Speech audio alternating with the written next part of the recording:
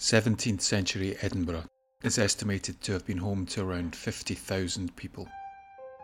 It's 50,000 men, women and children crammed into the tenement buildings that lined the Royal Mile and narrow artery-like closes that branched off it. The city was cramped, dirty and overcrowded. The Great Plagues of Edinburgh ravaged the city in 1604 and 1645, with the latter killing approximately 50% of the population. Dysentery was rampant and crime was a plague in itself. You could be forgiven for thinking that life in Edinburgh in that time was hell. For most it was, but for others it was a time of prosperity.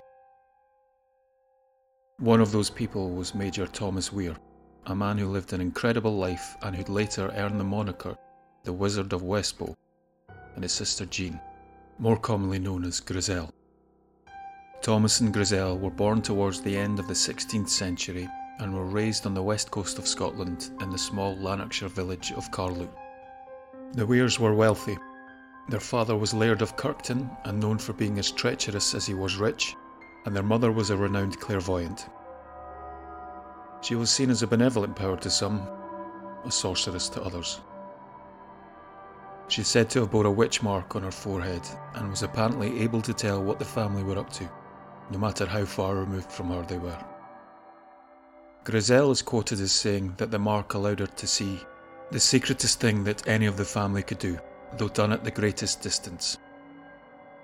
However, this gift of sight seems to have had its limits, as Thomas was witnessed standing in a field, behaving in a manner unbecoming of his station, and reported to the local minister.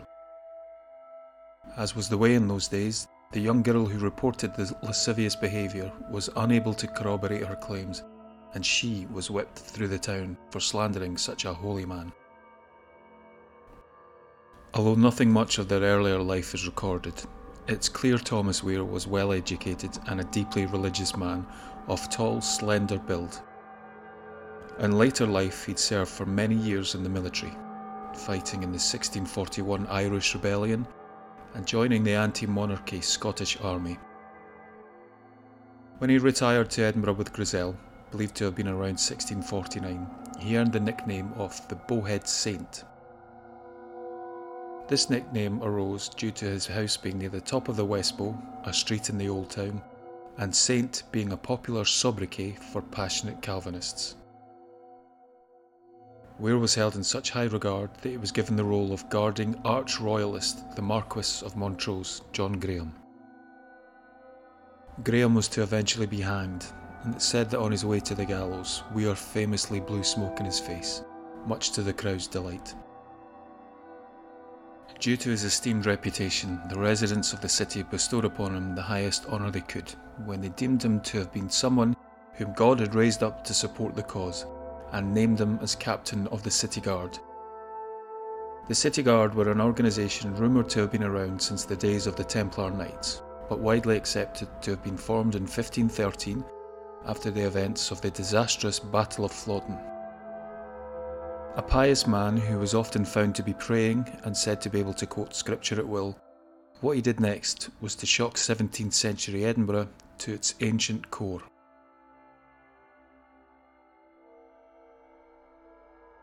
Weir held many sermons in his Westbow home, doing so right up until he was an ageing, frail 71-year-old.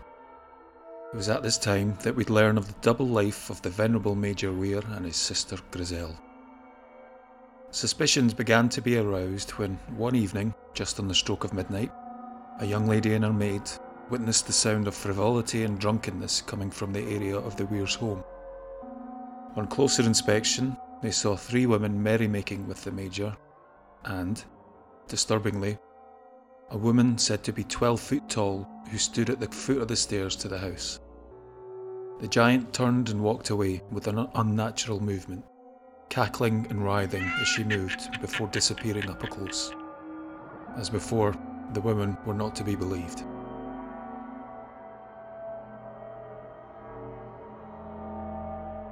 During one sermon in 1670, Weir rose to his feet, and while the people gathered listened, he confessed to a life of sin and debauchery. In front of his stunned guests, many of them upstanding members of the community, he confessed to being in league with the devil. "Before God, I have not told you the 100th part of that I can say more, and that I am guilty of." Those gathered before him listened unbelievingly to what Weir had to say. His story was one of perversion and black magic, having been in the service of Satan for 50 years or more. He confessed to having carnal knowledge with Griselle, with them effectively living as man and wife. Not only that, but while supposedly praying with many of the daughters and wives of the noblemen of the city, he'd instead had a far more intimate relationship with them, occasionally using black magic to enter the houses of some of these women in the middle of the night. He also confessed to conjuring demons, and sins far too offensive to repeat here.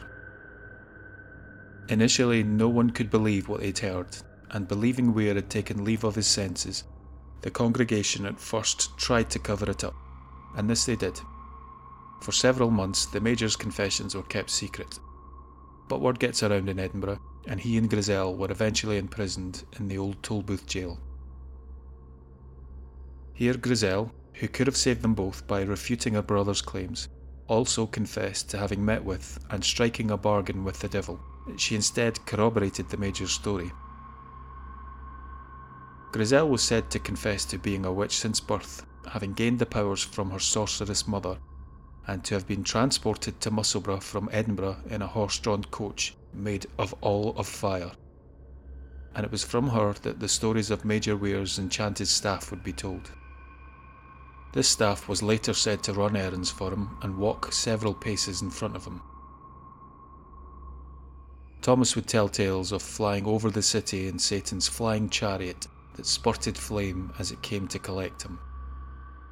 While imprisoned, a bag containing some of Thomas's belongings was thrown into a fire, where it was said to have danced in the flames as if possessed, and circled and sparkled like gunpowder. When the time came for the Weirs to pay for their crimes, being a man's world at the time, the charges of sorcery were dropped against the Major, and he was sentenced for only the more earthly crimes. But Griselle was charged with being a witch.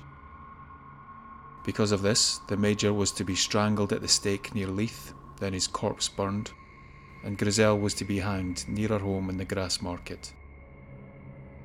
Before being killed, Weir is said to have uttered the words, "Let me alone, I have lived as a beast and I must die as a beast." He was then strangled and burned. As he was burning, his staff was also burned, and it was said to dance and jump in the flames.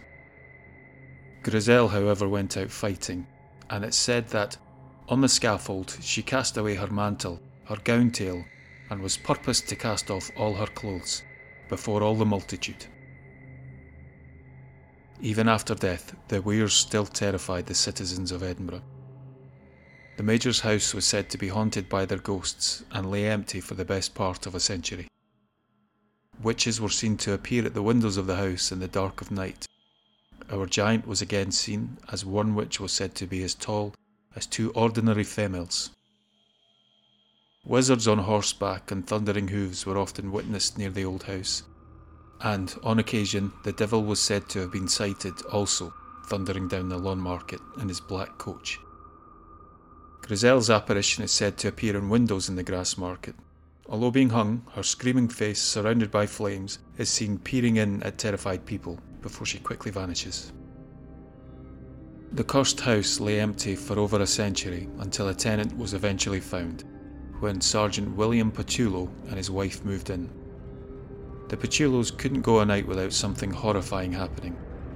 As they retired to their beds, from the embers of their fire a calf appeared and walked towards them, stopping and resting its forefoot upon the bottom of the bed. Upon seeing this, the Patullos understandably moved out. The house, again empty, was believed to have been demolished towards the end of the 19th century. In fact, Sir Walter Scott wrote in 1830 that the property was no more, but where it once stood now stands a Quaker meeting house, and here staff have reported seeing the apparition of an aged, tall, thin man dressed in 17th century clothing passing between rooms. In 2014, new research discovered that rather than being demolished, the Weir's house had instead been incorporated into the structure of the Quaker meeting house. which leaves you wondering, do the devils of the grass market still stalk the streets and closes?